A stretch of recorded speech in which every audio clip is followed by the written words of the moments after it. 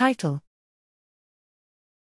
High Contrast PET Imaging with N.T160, a Class-IIa Histone Deacetylase, Class-IIa HDAC, probe for in vivo imaging of epigenetic machinery in the central nervous system. Abstract: We utilized positron emission tomography, PET, imaging in vivo to map the spatiotemporal biodistribution/expression, protein density, of Class-IIa histone deacetylases, Class-IIa HDACs, in the brain. Herein, we report an improved radiosynthesis of 18F-N.T160 using 4-hydroxy-tempo, which led to a significant improvement in radiochemical yield and molar activity.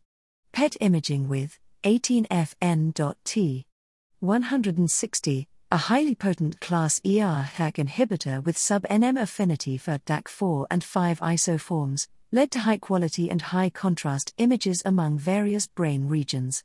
18F-N.T160 displayed excellent pharmacokinetic and imaging characteristics. Brain uptake is high in gray matter regions, leading to high-quality PET images. Tissue kinetics are appropriate for an 18F tracer, and specific binding for Class-IIa HDACs is demonstrated by self-blockade. Higher uptake with 18F-N.T160 was observed in the hippocampus, thalamus, and cortex, while there was relatively lower uptake in the cerebellum and striatum.